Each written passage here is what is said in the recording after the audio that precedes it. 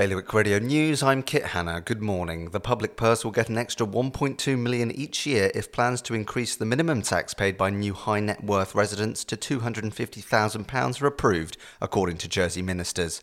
Meanwhile, concerns raised by the Guernsey Sports Commission about future funding from the Education, Sport and Culture Committee are understandable, according to its president, with it looking to do all it can to ensure funding continues. Plans to plant 500 trees at Jersey's waterfront, including in the middle of Route de la Libération, will significantly improve the area, a planning inquiry has heard. And a dementia-friendly lesson open to everyone is being held at Guernsey's Guy d'Orsay Library on Wednesday as part of the ongoing events for Dementia Action Week. For more on all of today's stories, visit bailiwickexpress.com.